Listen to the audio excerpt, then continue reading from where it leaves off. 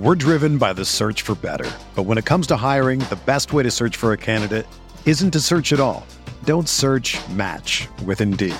Indeed is your matching and hiring platform with over 350 million global monthly visitors, according to Indeed data, and a matching engine that helps you find quality candidates fast. Ditch the busy work. Use Indeed for scheduling, screening, and messaging so you can connect with candidates faster. Leveraging over 140 million qualifications and preferences every day, Indeed's matching engine is constantly learning from your preferences, so the more you use Indeed, the better it gets. Join more than 3.5 million businesses worldwide that use Indeed to hire great talent fast. And listeners of this show will get a $75 sponsored job credit to get your jobs more visibility at Indeed.com/Blue Wire. Just go to Indeed.com/Blue Wire right now and support our show by saying that you heard about Indeed on this podcast. That's Indeed.com/Blue Wire. Terms and conditions apply. Need to hire? You need Indeed. What's up, y'all? It's Drewski, and I've teamed up with Mountain Dew to produce a hilarious new basketball podcast called The Dew Zone with Drewski. Learn the backstories of your favorite ballers and celebrities like Jamal Murray. Did you have like a favorite team? Was it the Raptors at the time or no? Was the Raptors even started around that time? Come on, bro. I ain't that old, fam. You talking like I'm 50. Taylor Rooks, Asia Wilson, and many more. You won't want to miss this. Listen to The Dew Zone with Drewski on Apple Podcasts, Spotify, and wherever you listen to podcasts. This is Heat Beat with Giancarlo Navas and Ryan Goins. Welcome to the Heat Beat podcast. I'm your host, Giancarlo Navas, and with me today is my co-founder, Brian Goins. Woo! We have Leif. What up, Leif? What's up? We have Christian. Yeah, free agency. Woo! Yes. The panic. I love it. We're back, man. Aren't you a free agent, Chris? You I'm still considering my options. So, just keep that in mind throughout this entire podcast. Is it? Listen, if you don't like the culture around here, you can see the door. Do you trust the process, Chris? Do you? I trusted it enough to unplug my mic, but now I'm back. Oh, we're back. Okay, so that's going to cost you some money, like Harrison Barnes cost himself a lot of money. Yeah. Oh, man, didn't realize it was that bad. Point Shaven ass. All right, then. So, free agency. There's so much going on, and I guess we have to start with Hassan, because Hassan's been in the news, and Hassan is kind of, I don't want to call him a whale, because he's not a whale. What can we call him? We call him a snapper, because, he's really good. Snapper's really good, but you don't need it, but you'd like it. I think he's a dolphin. He's a dolphin, because he's special. A dolphin? But dolphins are smart. And Dolphins go 8-8. That's tough. What? Oh, sorry. Miami Dolphins. No. That was my fault for not getting that joke. That was on G for not getting that right away. I mean, Leif's humor on point. Okay, so I should get a timeout for that. Leif, start. Do you have anything to say about Hassan? I'm in timeout right now. It's pretty much what I expected. I mean, he's soaking this up and he loves it, and he's being courted, and everybody loves him, and that's what he wants. So I kind of didn't expect anything different than what we've seen. The one thing that's a little interesting that I see from Heat Twitter, because I know that's kind of who we are checking the pulse of, it just appears like there's a real level of panic and concern about Hassan Whiteside and if he stays or if he goes. And I get some of that emotionally, and I also understand it from a roster standpoint, but this isn't like LeBron James walking out the door. I feel like this is a time where, yes, I would love to keep Hassan Whiteside. I like his upside. But if he walks out the door and we need to go in another direction, I don't think necessarily we have to take a step back as a team. So that's kind of where I stand, just based off of the comments he made yesterday. Chris? Yeah. I mean, it's kind of who he is, I mean, I feel like his personality kind of grabs to this situation. And like Leif said, he's going to soak this all in. But at the same time, I heard Le Batard speaking this morning that he's saying that the Heat don't necessarily consider him a max player. Now, that doesn't mean that they're not going to pay him max money, but if that's really a true sentiment, then maybe the reason why he's been saying the things he's been saying in the last few days is maybe the Heat have already hinted that they'd like him to take a little less than the max, and he doesn't like that. So I think these are kind of just power plays that, we saw it happen with Dwayne last year. I feel like this is something that just kind of needs to be done for the negotiations, I guess, to be taken seriously. But I think at the end of the day, if the Heat want him back, I don't see him leaving. Something that I thought of, maybe that we're not giving him enough credit, because I know that he gets made fun of a lot for being stupid, but maybe he's trying to do this, like what you're saying, as negotiation tactics. Maybe it's not that Heat have told him anything, but maybe he's just trying to put it out there like, this is what I want. Try to spook the Heat into giving him at least something close to what he wants. Yeah. No, I think there could be some truth to that. And I think that ultimately, if you didn't land Durant, or even if you did in certain, scenarios, I think that he will probably get paid the max. And I think Riley might even go against his gut a little bit and pay him the max salary. But he's not a max player. I mean, let's be honest about this. For all the talent and for all of the elite level skills and game changing ability that you see from him, if he's your best player, and Dan said this, so I'm not going to necessarily quote him verbatim, but let's really be honest about it. Hassan Whiteside is not going to necessarily lead you to a championship. So saying that he's not a max player, part of that is that these other organizations are going to come in and say, we're going to give you the ball and you're going to average 20 and 20. You can be that next big man. You can be that next focal point.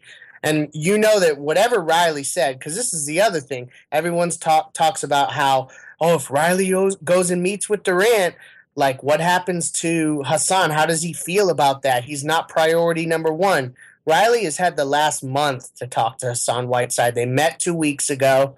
He's already made his pitch. So if the money's there, then I feel like that is a moot point. But he's never going to tell Hassan, you're going to be number one on offense, you're going to be the focal point, you're going to average 20 and 20. And that's where guys like Mark Cuban and the Lakers and whoever else may end up being viable.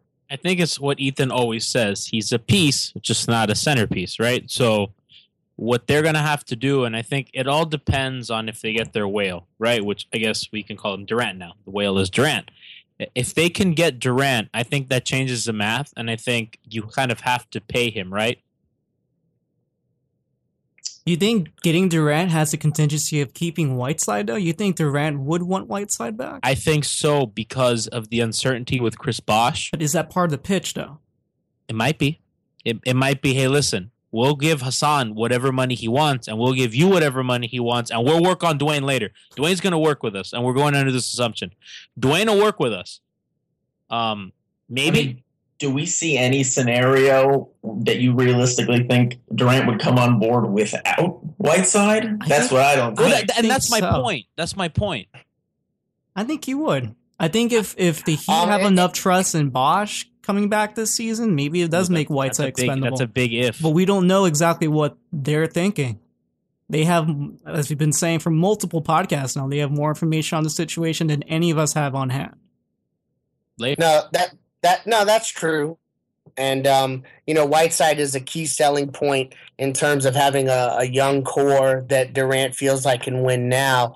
But I think that Hassan will be part of the pitch, but it won't be we have Hassan locked up necessarily, because it appears as if he's going to take these meetings and want to hear what other teams have to say. And that's kind of where I feel like part of this Riley courting Durant thing, yes, we should absolutely think about it in terms of 2016. I think that it's an important conversation. He's got a 1 in 6 chance of pulling it off, and Pat Riley has proven that when he gets in a room with a guy, I mean, when he does his end-of-year press conferences, if I'm sitting in my office at work and I'm listening to them, I almost run through the wall into the neighboring office. Like, he has that effect on people. And it's not just me. Like, it's been proven a lot of very established players and even all-time greats have picked up the rings when he drops them on the table. So, like you can't doubt that scenario, but you would have to think Whiteside is part of the pitch, but you never know. If Whiteside is hearing things from other teams, he may go elsewhere, and that's where I shift my view. I don't think that the team necessarily takes a step back if Whiteside walks away if you tell Durant, well, we also have Al Horford, or we have Dwight Howard, or we have Mike Conley. I'm just throwing names out there. I'm not saying any of them fit or anything strategically. Like, I just think that there's more flexibility than people give the team credit for, because they're not thinking about how you can maneuver in space, especially when you have like the entire league with max cap, salary cap space. So that's just kind of how I look at that. You guys don't think that, like you mentioned Dwight Howard and you mentioned Mike Conley, but don't you think something more attractive is, hey, listen, we have Hassan who's young, we have Jay Rich who's young, and we have Winslow who's young. Those are going to be your teammates going forward. You're going to have this continuity with these players that are just going to get better and better and better. A guy like Mike Conley or Al Horford, they're kind of capped out, and Al Horford on the wrong side of getting capped out. So, at least what I imagine, and Christian, I don't know what you think, if maybe you agree with me, but some of the attractiveness is we have these young players that will be your teammates going forward that are going to get better. I mean, I think as a Heat fan, that's kind of what you have to be banking on. And I think if you're the Heat organization, you're banking on that as well. I mean, you have a couple of young guys that as rookies in different ways really showed out. And I mean, Josh Richardson has an incredible ceiling just based off what he showed in his rookie year. I mean, he adds a legitimate shooter to a roster that was starving for one. He adds a lengthy defender at the point guard position. I mean, it's hard not to like what the Heat have built, and that to me that includes Hassan Whiteside, because he's turning 27, right? I mean, he's still in the prime of his career. He's athletically, in very good condition. He's a physical freak, and that's why it's hard. For me, it's hard to compare Hassan to a lot of other players because he's just different in a way that goes beyond the game.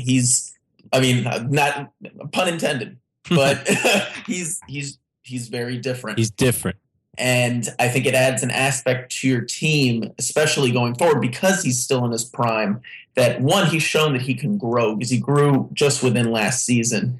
And two, I mean, he really changes the game down low. And if you have the kind of perimeter defense already in young guys like Richardson and Winslow and even Tyler Johnson, who will be back one way or another, I think that's really something to build on. And I think something that hopefully if Durant's a savvy enough, guy when it comes to like basketball IQ, they'll see that. And not small. What are we on, year 3 of the Bosch deal?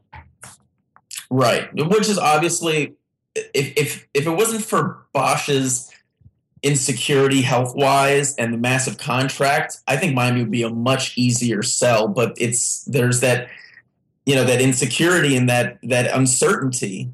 And I don't even think it's so much the uncertainty. I think it's the fact that he eats so much cap that it's going to be difficult to maneuver, right? Because now it's going to require sacrifice, most likely from Dwayne Wade. Yeah, but then that's the thing, and then you're gonna forego Luol Deng, who had an exceptional year and would be very good with Durant, with a lower usage rate, just a guy who can put the ball on the floor, who can defend like hell, shoot the three from the corner. So you're going to forego a guy like that because you have Chris Bosh not playing, eating a lot of cap.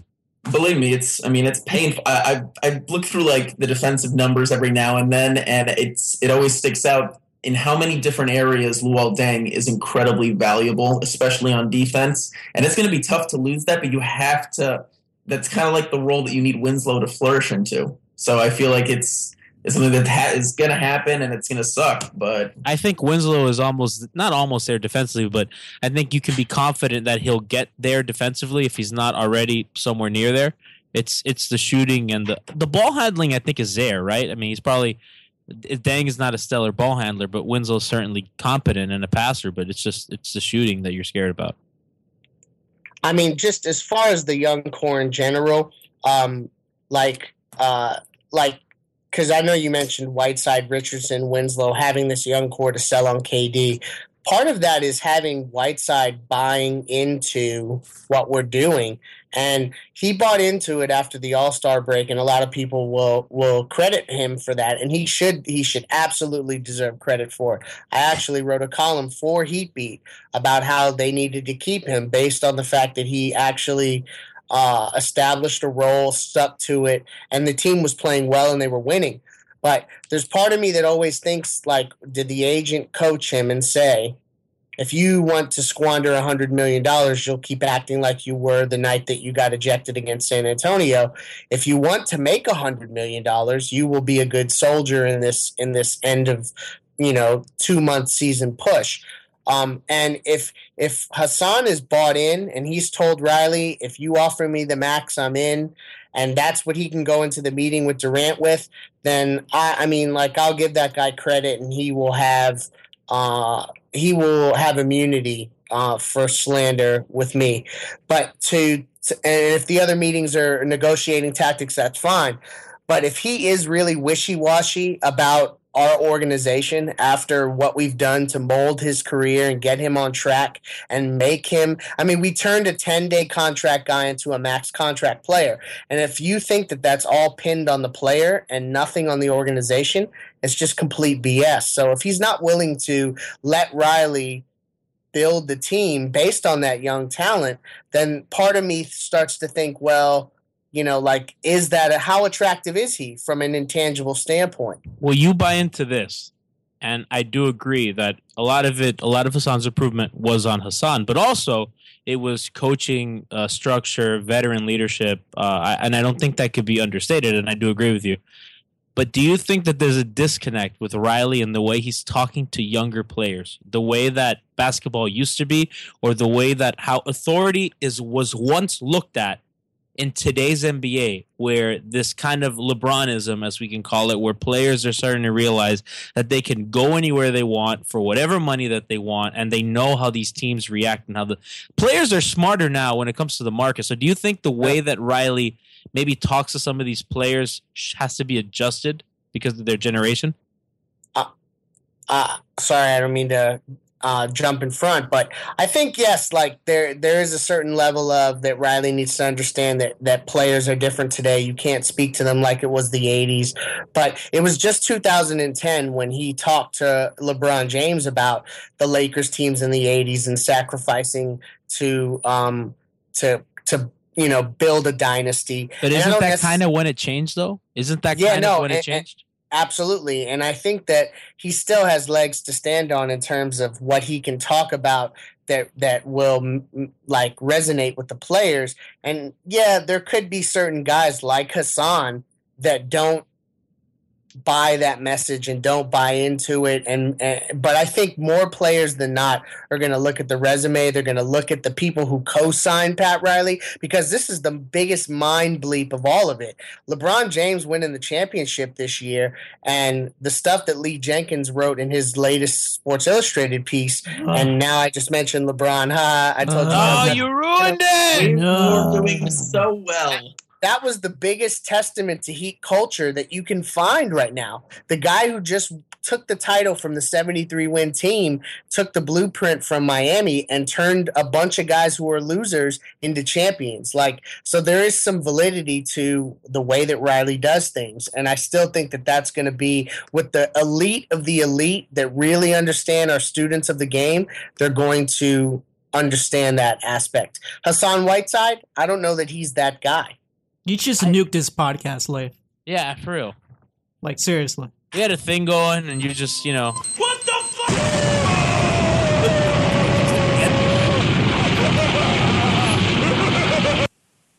I hate your sounds, man. That was like, man, we have really upped the production value. I hate your sounds.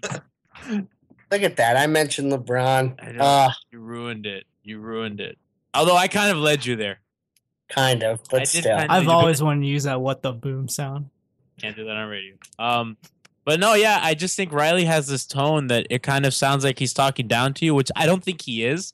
But I think he might come off that way to a guy like Hassan. Like, Riley's like, oh, you need me. And Hassan might think in his head, I don't need you. When it's not, I don't think Riley wants to come off that way, and I'm not in these meetings, but it's just observations, and I just thought it was interesting considering now we're approaching this generation of younger guys like Hassan, like Kevin Durant. Did it? Go ahead, Chris. Oh, no. All I was gonna say is, Riley is known for being a master motivator. Like, he is paid to go speak at places to help motivate people. Do you think players still buy that? You think players buy that? I think they do, because I think there are always going to be players, and I think this is the kind of player, the Heat player prototype that they seek out, is they seek guys that, you know, want to win, are committed to winning, and it's a personality. It's you know, it's about the team, it's about sacrifice. You know, it's about taking charges. It's about buying in, you know, and I really do think they look for certain guys that do that. I think LeBron was not like that when he got here. I think he saw the value in it after a while, watching other veterans around him, you know, really buying in. And I think he realized that if you want to win in a grown man league, like, you have to be a professional about it. And I mean, just some of the like articles that I've read of like the clown show that is the Cavs organization, and it's like, and you could tell that, you know, he clearly did enough in there to change it. Where, I mean, did you guys really think that guys like, you know, Kyrie and J.R. Smith and Tristan Thompson? I mean, Iman Shumpert.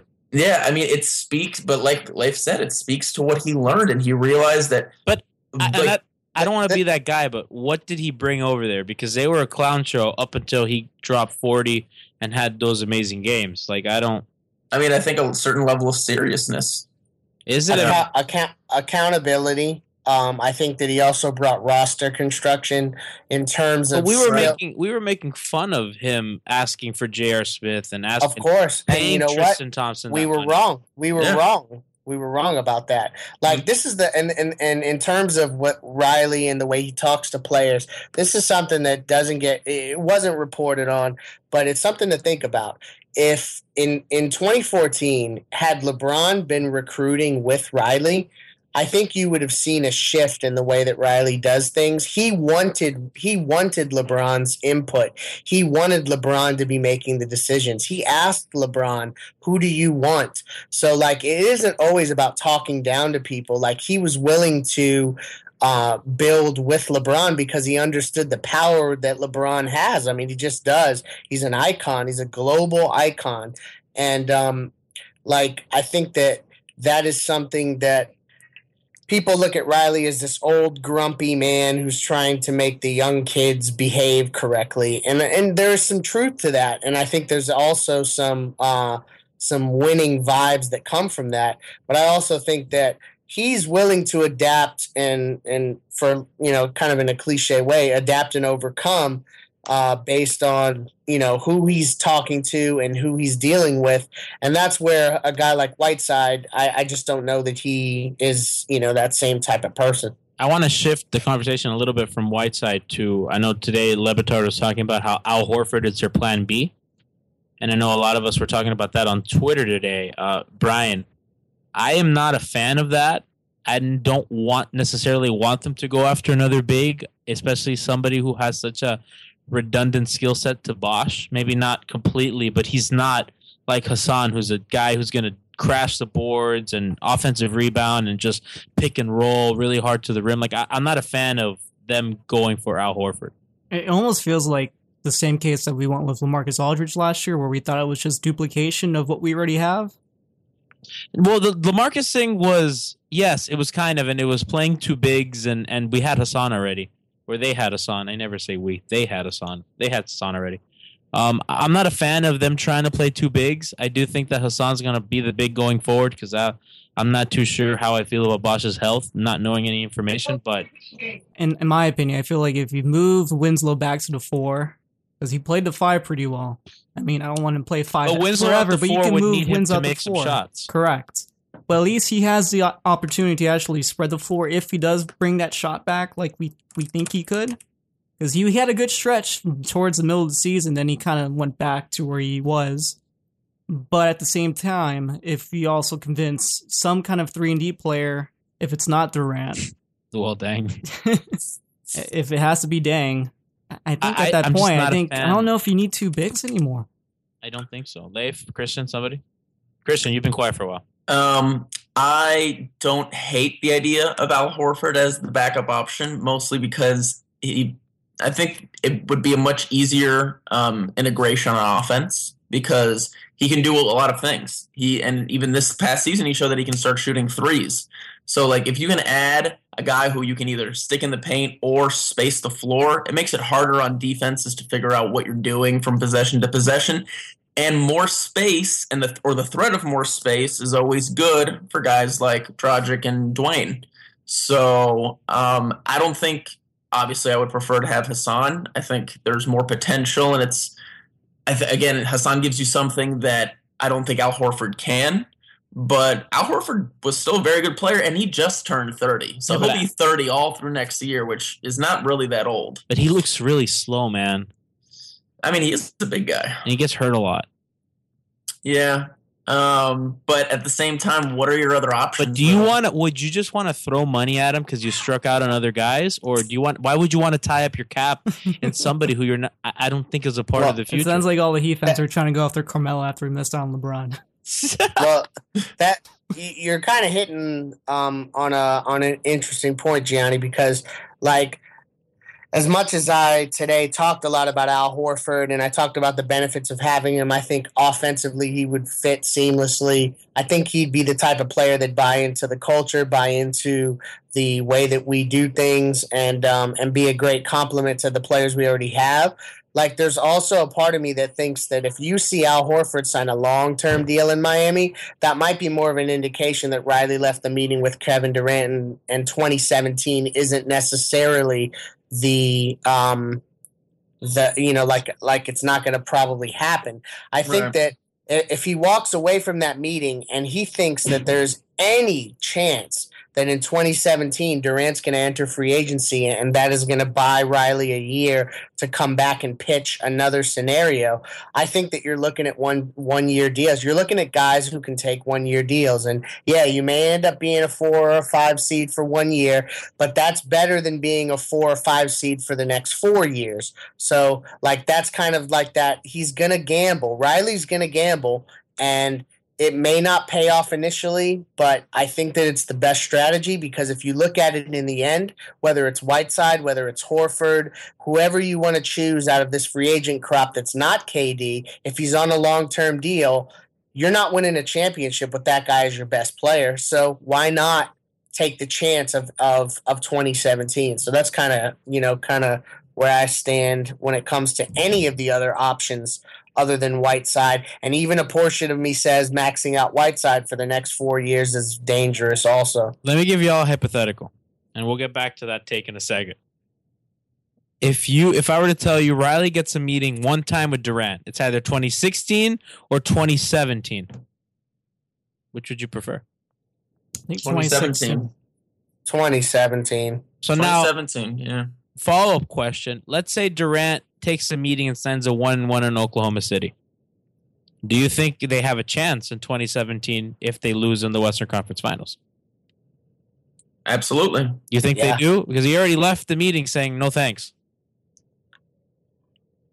Partly is me thinking that there's a good chance Chris Bosh comes off the books and you have enough money to add Durant and 2 other guys.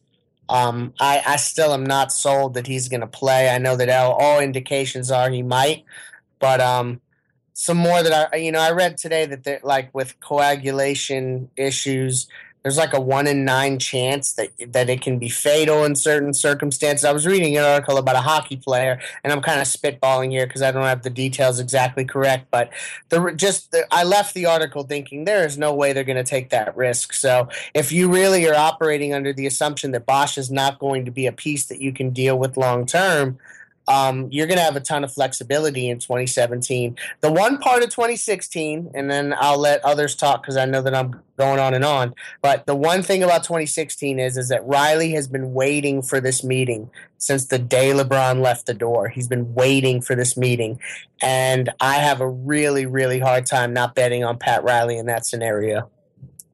That's kind of what we all... Ryan, what were you going to say? How long do you think his PowerPoint is? Wait a second. This sounds like a better show. You don't have no damn PowerPoint. No, wait a second. This sounds like a better show. What's on the PowerPoint? Your eyes, dog.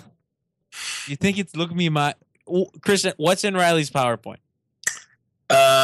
Man. Vines of Clove Live. Yes or no? I mean, I really think that they probably sell on like the culture and all that stuff. I really think they do. I mean, everybody knows about the city. Like the players go there all the time. They're gonna need who can help with the PowerPoint. Udonis seems kind of lame. Udonis looks like he doesn't go have fun anymore. Bosch is pretty good with computers and stuff. He can code. Does Bosch get lit? He can code. Gerald Green. All right, there you go. They have to sign Gerald Green to like a 10-day so that he can help work on the PowerPoint. Like, Gerald, we need to sell Durant on how lit Miami is. Give us a hand. The thing is, like, he doesn't strike me as that kind of guy. Does Gerald Green? No, I mean, obviously Gerald Green. Kevin Durant? Yeah, he's been in Oklahoma City. South Beach will make anybody like that, dude. He had a place in Miami. He just sold it like last year, so he's experienced all that. I don't think that's what the pitch is about. But anyway, you've walked on Brickell or in South Beach, and you know what's around, man. It's just debauchery, and you can't stay away. It's hard to argue with that. You just it's like a scent. Like you just walk in and you find yourself, somewhere where you didn't expect to, and it's fun. I got one. What? Ultra. No, God, Ultra's terrible. I hate Ultra. Am I old? Does that make me sound old? No, I mean, no.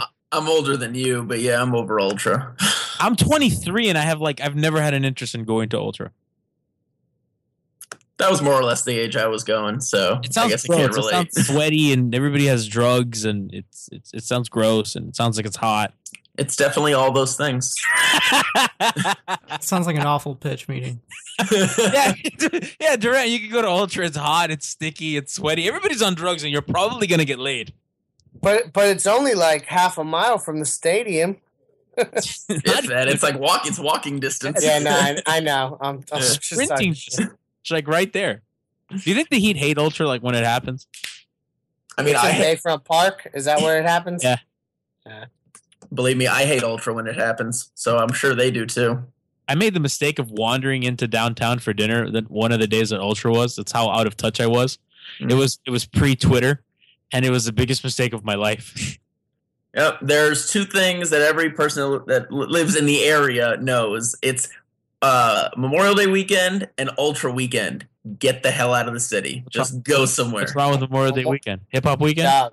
Yeah. No, that's the worst. Is it bad? Why did everybody say it's bad? Because it's bad. And like, I mean, no, it's not. No, it's not a racist thing. It's a safety thing. Like there's always shootings. Like they almost considered stopping Hip Hop Weekend because of all the drive-bys. Like no one feels safe.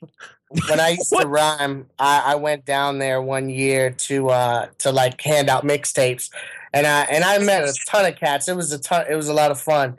But it was like the same weekend. Suge Knight got shot on like Ocean Drive, and like ridiculous stuff that doesn't happen on these was going on. And I didn't go back after that. That was about it. There's a segment here that we send Alf and like Brian down there with like a microphone and just ask for people's takes. Oh God, send Harrison too. Oh my God, Brian. Then it'll really go wrong. Alf Harrison. I'm staying here, guys. Extra douchey. They might kill Harrison. That's why we have to send Alf with him. Now, if he gives him season tickets, Alf. That's how he's going to save himself. I'll give you guys season tickets in the first level. I've never been to that. Well, clearly, I don't sound like I've been to Hip Hop Weekend in South Beach. What gave it away? Man, it's crazy though. It's a cool time. I remember one time I came out of Cameo, and it was like 5 a.m, and I saw who was it? It was like Usher, T.I., Nelly. They all like go strolling out of there, and the thing that I couldn't believe is that they're all so short. Like they were like the shortest dudes ever, and I'm towering over these guys as they walk by me, and I'm like, Jesus.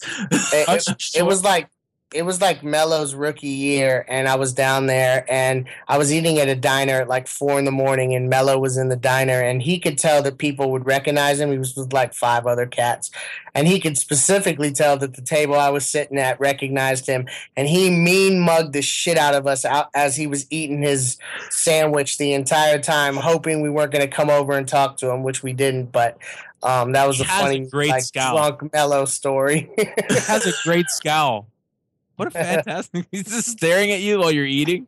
Yeah, like really like mean mugging. Like, if you come over here, I'm gonna knock you out. Like that kind of look. Like that, like in the Draymond commercial where he's making the sandwich. How he's just staring, gets angry. Like, me and my buddies laugh about that to this day. That's hilarious, man. Where were we? We got really distracted. Oh, Durant. Yeah, PowerPoint. Oof. Okay, so hip hop weekend's not on the PowerPoint.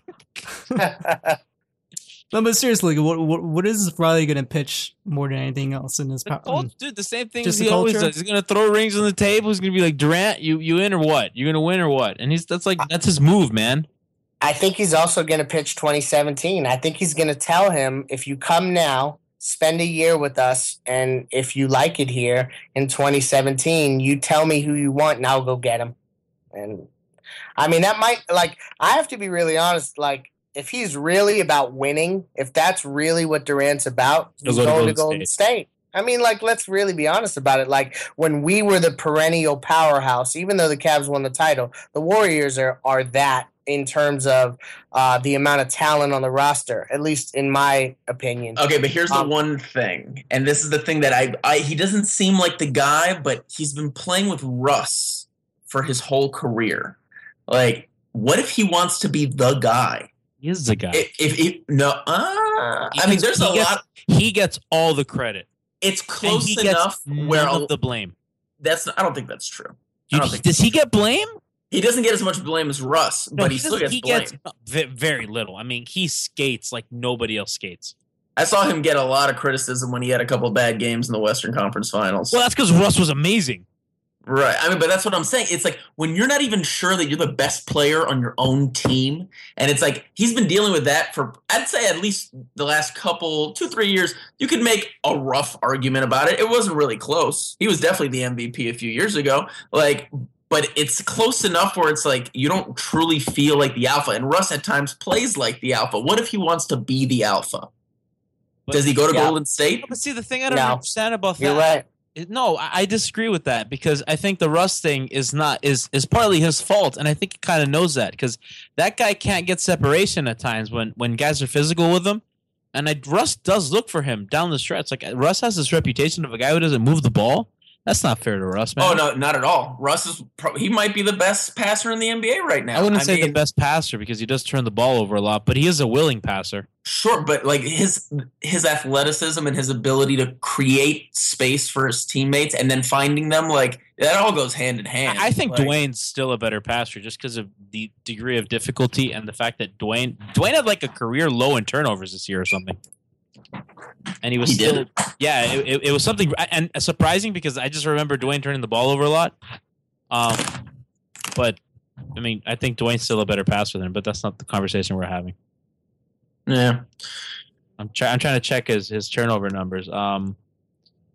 If you told me we whiffed on Durant and whiffed on Whiteside, but we got Westbrook in 2017, I'll sign up for it. Oh yeah, 100%. 100%. He was 0.1 turnovers for his career low. His fewest turnovers were in 2011, 2012. He had 2.7. If there's two things Riley can say. If you want to be the alpha, you can come here and you can be the torchbearer of the culture, and it can be all yours, and you can be the guy. But also, like coming east, he's gonna point to LeBron and the Cavs winning the title and saying like, yeah, look, the Warriors were the odds-on favorite all year, and then at the last minute, in the last 3 games, Cleveland pulled it out and won. Like that can be you. You can go and do that same thing. You just have to have the right pieces. You have to have the right mindset, the right organization, and that's going to be the pitch. And it's going to be come east to do it because in the West, you doing that against Golden State just gets you to the finals. It doesn't win you the championship, and you know what I mean? mean? So, like, that's going to be part of it as well. It's kind of logistics in terms of where he's playing. Can I say something about Dwayne? Because now that I organize his seasons by turnovers, and I have 2011 and 2015, the last season, right next to each other.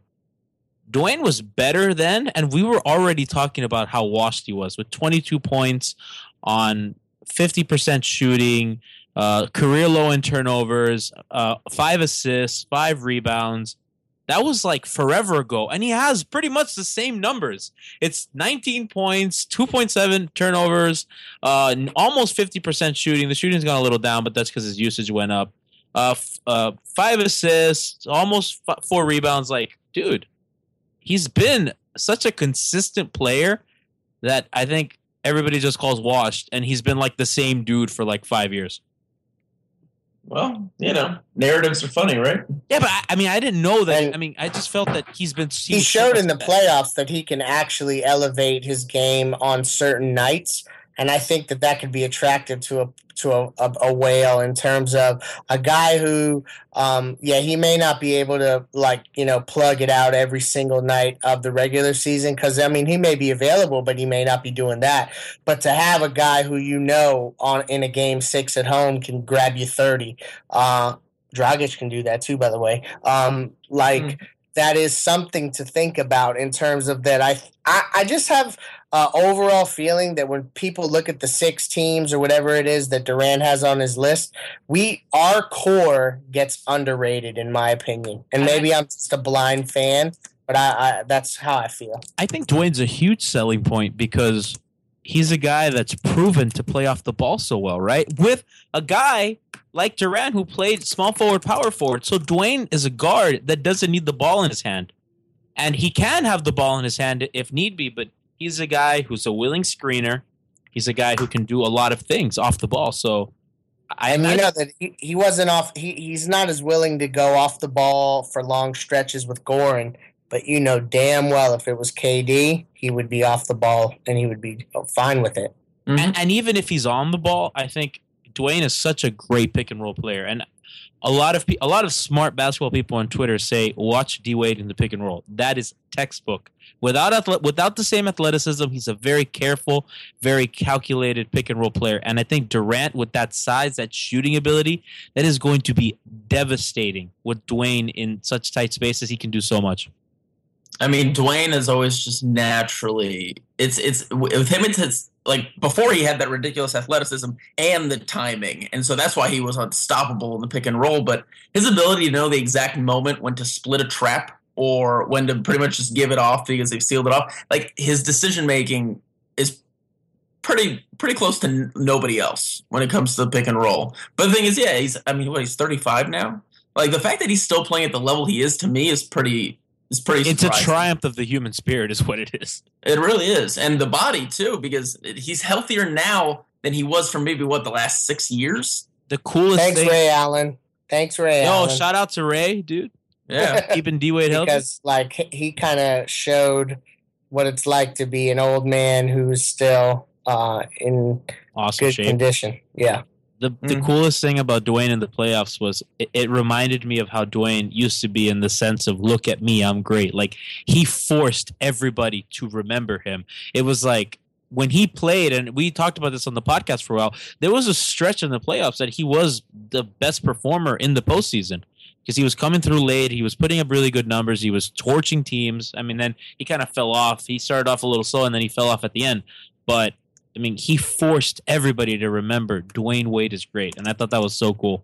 Yeah, and going back to the other pieces, that Miami has to sell with, like Leif brought up, Goran Dragic, the only problem he really had fitting in this year was that his three-point shot was off for most of the season.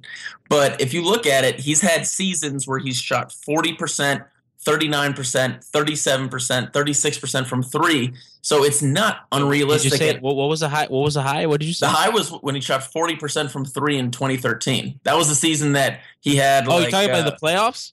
No, in the regular season. No, but 2013, no. Talking about Dragic. Oh, I thought you were talking about Dwayne. I was like, no, talking about Dragic. I was like, Dwayne. No, yeah. Dwayne, no, not so much. I was texting Brian. Yeah, and that was one of the things that Riley called out Dragic on a little bit, is that he wants him to improve his three-point shot. And if he even gets to like 36, 37% from three, that's going to open up the offense even more. There's again, we've talked about the young guys.